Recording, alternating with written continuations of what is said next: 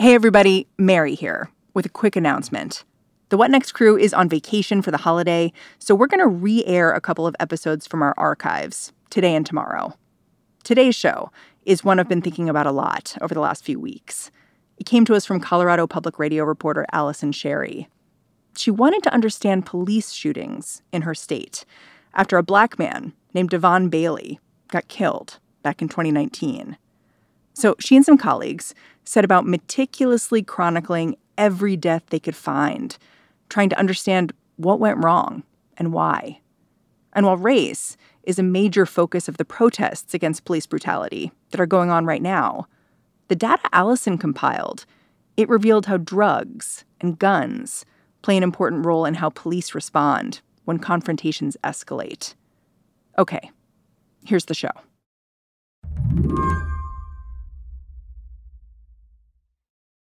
Can you tell me again about the spreadsheet? Like, do you have it in front of you? Do you have a computer with you? I do. I do have it in front of me, yeah. Can you pull it up? Yes. Allison Sherry is a reporter at Colorado Public Radio. It sounds like you've just been, like, living your life in this spreadsheet for 6 months. I have. It's kind of weird, but it's cool. I'm proud of our work, so. Allison is proud of the hours she spent working on this spreadsheet, despite the fact that the data inside it is grim. Each row represents a single person, and each person is the victim of an encounter with police that ended in gunfire. More than half of the people listed there died. One of the most recent people listed in this spreadsheet is 19-year-old Devon Bailey. He was killed just last year while running from the cops. What started with an officer-involved shooting on Saturday night led to a vigil on Sunday. Black Lives Matter! And protests on Monday. So the story started there with our executive editor asking, how often does this happen? How often does someone run and get shot by cops in the back? Justice for Devon! Justice for Devon! Justice for Devon! When he died, Devon's loved ones demanded answers by marching into police headquarters. They raised their fists at the officers they could see behind the glass and chanted at them. No peace! No justice! No peace! No justice! No peace! Allison's spreadsheet, it was a way to get answers, too, by breaking down what happened to Devon and all those other people into component parts to understand why a victim's story ended the way it did. So that's where this started. And it started with 10 columns on an Excel spreadsheet going through 6 years of shootings. And then it grew to 14 columns because we started reading things that were interesting. We wanted to add more data to it. And then it grew to 37 columns. Each column was a new data point.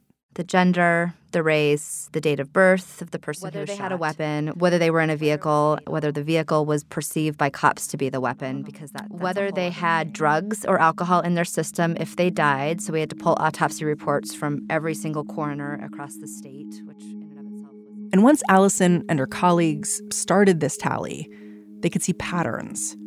That's when their questions got bigger about what happened to all of these victims. Well, I think we were asking, was there another way that this could have been handled? Could this have been handled a different way? I think that's the overarching theme in all of these. Today on the show, how piecing together a database of police violence from all across Colorado helped Allison and her colleagues understand these shootings in a way some cops and elected officials seem to be missing. I'm Mary Harris. You're listening to What Next? Stick with us.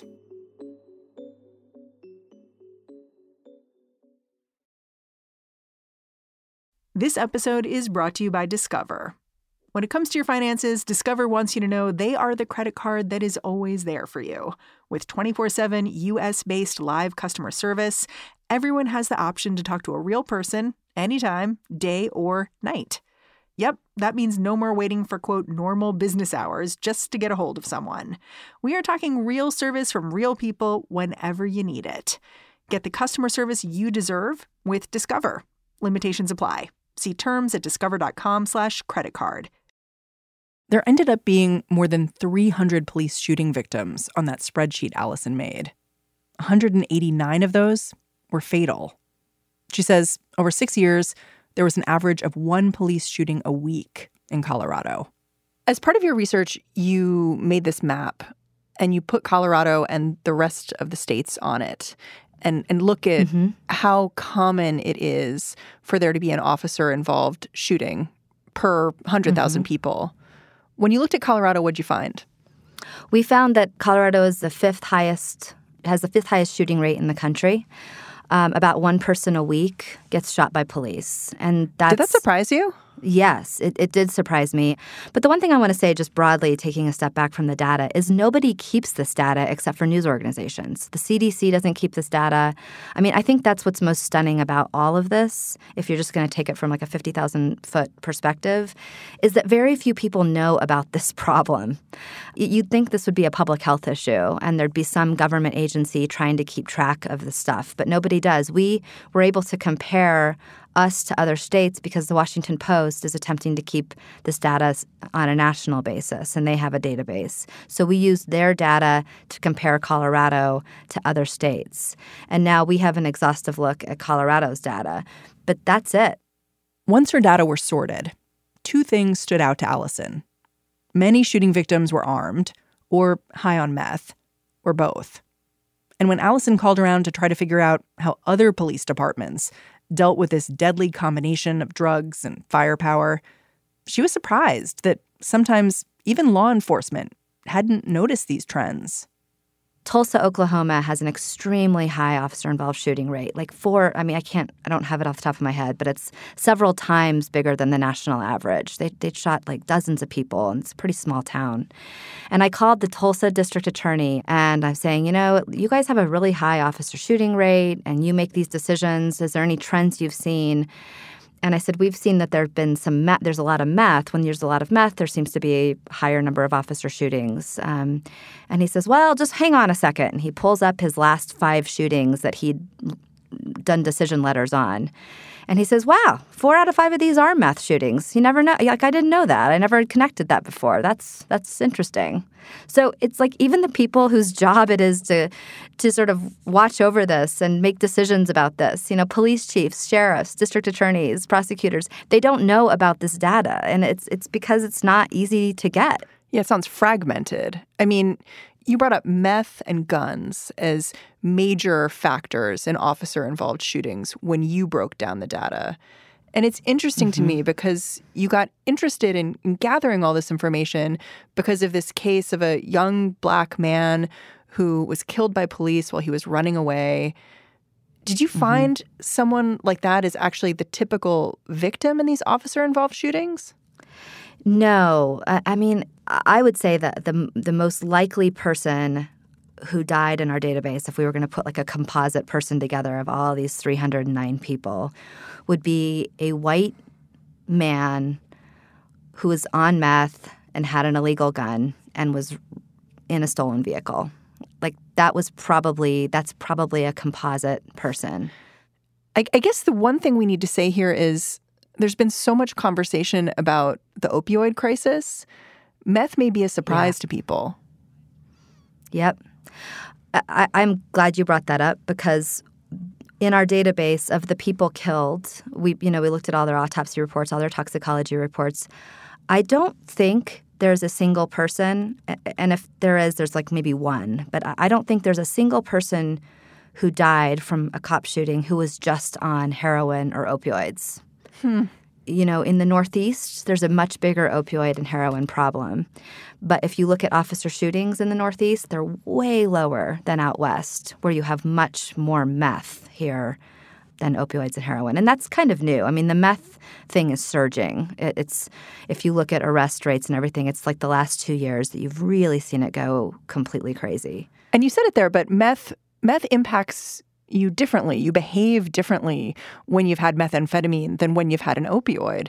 Like you tell this one story of a guy named Christian Martinez who was at his family's cabin. He was literally setting the lawn on fire when he was high on meth. And then when the police come at his family's request to help him, he comes towards them with a pitchfork. And it puts the officer in this situation where they have to make a really hard decision really quickly. Yep. And that story was sad because we interviewed his parents. His parents live in the Denver area. They sent him to this rural part of the state to get away from the drug influences they saw in the Denver area. And so they thought sending him to his family's house, it'll be better. But it turns out that part of the state actually has a huge meth problem. And so they just kind of put him right back in the element where he would have access to this again. And yeah, I mean, he had set the lawn and the barn on fire. And I think that's one of those stories. It's so tragic. And it's one of those stories where you wonder, I mean, a pitchfork obviously could be used as a deadly weapon. But you also wonder, could that have been handled a different way? Because a pitchfork isn't a gun. You know, would there have been a different way? I mean, I wonder, why wouldn't an officer use a taser instead of a gun? So I'm glad you brought that up. Tasers don't really work when you're on meth. It makes you so impervious to pain. They try to tase them first, and it had like zero effect on the person. So they would just keep going.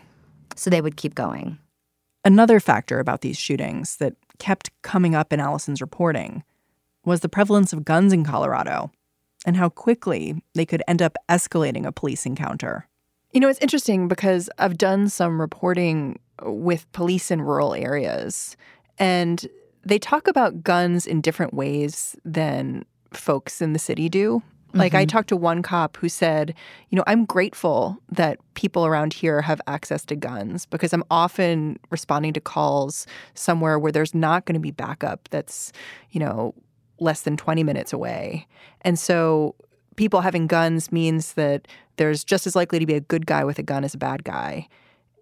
I wonder if the officers you spoke with felt that way, or whether they saw it differently, because you did find this relationship between access to guns and officer-involved shootings.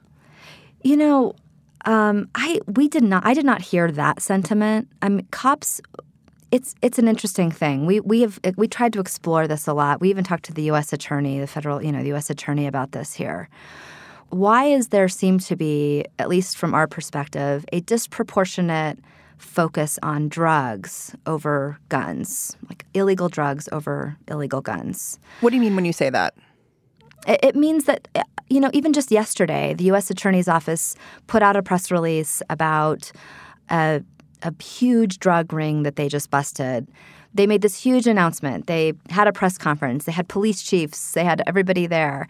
It's like you don't see that equivalent with guns. And there are a lot of illegal guns out there. There are people selling illegal guns.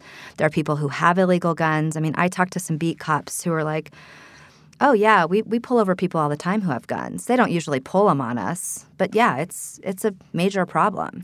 So I guess what you're saying is, looking at your database, you see that these two things are really associated with officer-involved shootings, guns and meth. Right. But only one of those things is being policed in a certain way. Yeah, and I mean, the combo is a very toxic combo, because if someone is just on meth and they don't have guns, they did get shot a couple of times. We actually have some really terrible cases of people who were unarmed and got shot. But it's if they do have a gun and they're on meth, the likelihood of them getting shot and killed is high. And so we ask police, it's like, is this a politics thing for you? Do you not like going after illegal guns? And the way they explain it simply is that it's harder, right? Because there are legal guns. There are no legal drugs. I mean, there's legal marijuana, but there's not legal methamphetamine. There's not legal heroin. It's harder to go find the person who is skipping the background checks or selling guns on the street, because the person might actually be selling legally as well. So it's a much harder thing to go after. But the one thing we did see was the increase in assaults on officers in the last 2 years has put a renewed attention on the gun issue. And there are a couple of the Denver Police Department, even the U.S. Attorney's Office has put some more emphasis on trying to get guns off the street, because I think they're seeing it so tied to other crimes that it's a major problem. And police officers, and a lot of times privately, will say, I hate these bad people having guns. It makes our job super dangerous. You know, when we are pulling over, we're just doing routine traffic stops, and the guy's got a gun in a glove compartment. It's awful. You know, it makes everything way worse. It's interesting that they say it privately. that they don't want to say it into the microphone. Yeah, and I mean, the police chiefs will talk about it, and they'll talk about some of their recent crackdowns, but you don't see major buybacks and stuff like you do on the East Coast. There are some police departments I know that have the big high profile, like, we'll buy back your guns. You don't see that here, but I have seen, they would point out we're trying to crack down a little bit on the illegal guns because we feel like it's just hit this tipping point where it's so bad.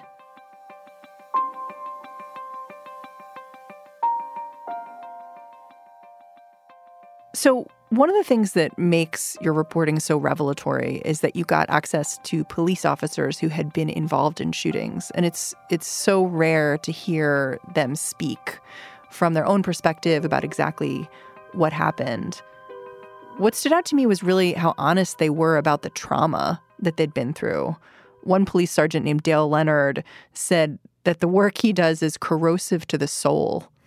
I was surprised at how much they wanted to talk. And, I've been a reporter for 20 years, but it wasn't the hardest interview I've ever had to get either. We had to reach out to the police department. We had to tell them exactly what we were doing, the cases we were talking about. And, it's hard to get to these cops sometimes. And both of the people we reached out to agreed to talk to us. And when they did agree, I didn't know if they were going to be stoic and have walls up. But they opened up. I mean, both of them cried in front of me, and I was surprised at that. The guy had a gun in his hand, put it out the window, and yelled, "I'm not going out like this."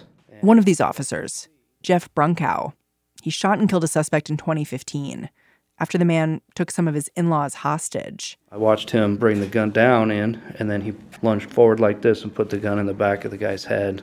And at that time was when I shot him. Years later, Deputy Brunkow still has trouble coping with what happened. I still have nightmares. I don't sleep at night.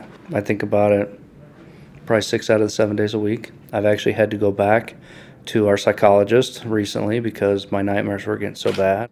He has started a group of officers who have shot somebody on the line of duty.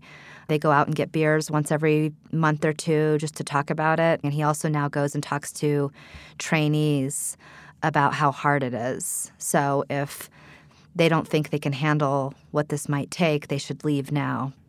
You talked about this question that you went into this reporting having, which is there a better way? Mm-hmm. And listening to your interviews with the police officers, it just made me wonder if they were acting as forces within the police department to ask that same question, because they don't sound like cowboys. They don't sound like people who are just, let's go back out there. They're pretty honest about their trauma. Mm-hmm. Well, I was interested in the trauma piece, too, and I was also interested in how that affects you going forward on routine traffic stops. I mean, you get a gun pulled on you and someone, your best friend, is shot in front of you. How do you approach the next time you pull over a white Volkswagen Jetta in a traffic stop? I mean, does that make you want to pull out your gun and shoot someone faster? Because it seems like if you had to do this once, it would forever change how you approach people. And they talked a lot about the time it takes to get over it, because just, you just can't be expected to go back and do your job in the most effective and safe way after you've been through something like that, especially like just a couple of days later. You looked closely at 3 counties that had no police shootings in 6 years to see if they did anything differently than other places in Colorado, which had more shootings. What did you find about what those places did differently? Were there noticeable differences? There were. I mean, they're small counties and they have small budgets, but one of these counties spends like $90,000 a year on hiring actors from Albuquerque to come up and act like they're on meth and act like they're suicidal and act like they're drunk or they're disorderly or whatever. And I think that real-life actor training is super expensive. It's way more expensive than just like watching a video or something, but it seems to help a lot. But I think overall, the one thing that I would say is I think culture in a police department matters a lot. There are other police departments in the metro area. We saw with like shooting rates that were like way higher than the state average. And it's like, what's going on there? You know, do they just have a culture where it's okay to just pull out your gun and excessive force is kind of the norm? And then you kind of go down to another police department where they probably have a lot of the same problems. And you don't see this as a norm. And I do think if you've got an overarching culture in a police department where something is okay and it happens a lot, but then you look over at another police department, it's not happening at all. I think there's something there. Yeah, I mean, as part of your reporting, you spoke to a number of state politicians, people from the legislature, the attorney general. Everyone seems shocked by what you found. Is anyone making motions to change something at the state level that might impact these numbers? Yeah, well, there's three things that are happening. One is I think there's some look at changing the state's fleeing felon statute to make it a little narrower, that you can't shoot someone when they're running away just because they're suspected of a felony or they're suspected to have a gun. The other thing that's happening at the legislature is there is a state law on the books that requires officers or should require officers to report this information, but it's voluntary. So I think there are some lawmakers looking at how to make this data more available statewide and more helpful. The data about who's shot. Right. Just an accounting of officer-involved shootings. It seems like they should know more about this. It shouldn't require 6 months of work from media to know about this. The third thing is the state attorney general is very interested in the fact that the Durango police in that area in the state hasn't had a shooting in 6 years. And the attorney general is also in charge of state officer training, police officer training. So he's going to go down there and see what they're doing differently and see if he could replicate some of that statewide. I wonder what else you learned through this reporting. Like, did it change how you thought about your state? Yeah. I don't think I ever realized the magnitude of the meth problem. A lot of people don't know what to do about meth because it's not like heroin and opioids have some antidotes that can help with withdrawal symptoms and that sort of thing. There's nothing that's like that quite with meth yet. I mean, according to a couple people we interviewed, they just aren't there yet in knowing on how to deal with this addiction. But, you know, what's interesting is all these names in our database of people who are shot, you start running the names through criminal background checks. I don't think this was anyone's first brush with law enforcement, right? And what you saw if you just found someone who was shot by a cop high on meth with a gun, stolen car, if you looked at their criminal background or their criminal record, it started in like 2016 with a possession charge. Then it went to possession with intent to distribute. And what you see is these stories of how addiction grips people who otherwise were good people, had productive lives, were, members of families who loved them and all of that. Is this a big story about how we need better drug treatment? Maybe, because so many of these stories you can see how they start and then how they end. And they start minor and they end tragically. Allison Sherry, thank you so much for joining me. Thank you so much for talking to me about this. I really appreciate it. Allison Sherry is a reporter at Colorado Public Radio. You can find the series she worked on with her co-reporter, Ben Marcus, at CPR's website.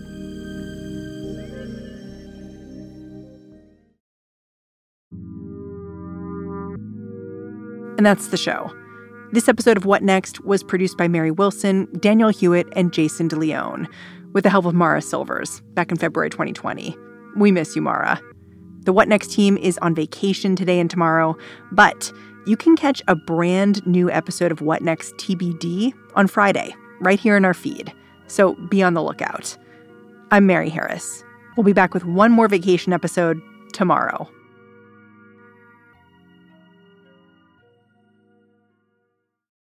This is the story of the one. As a maintenance engineer, he hears things differently. To the untrained ear, everything on his shop floor might sound fine, but he can hear gears grinding or a belt slipping. So he steps in to fix the problem at hand before it gets out of hand. And he knows Grainger's got the right product he needs to get the job done, which is music to his ears. Call, click Grainger.com, or just stop by. Grainger, for the ones who get it done.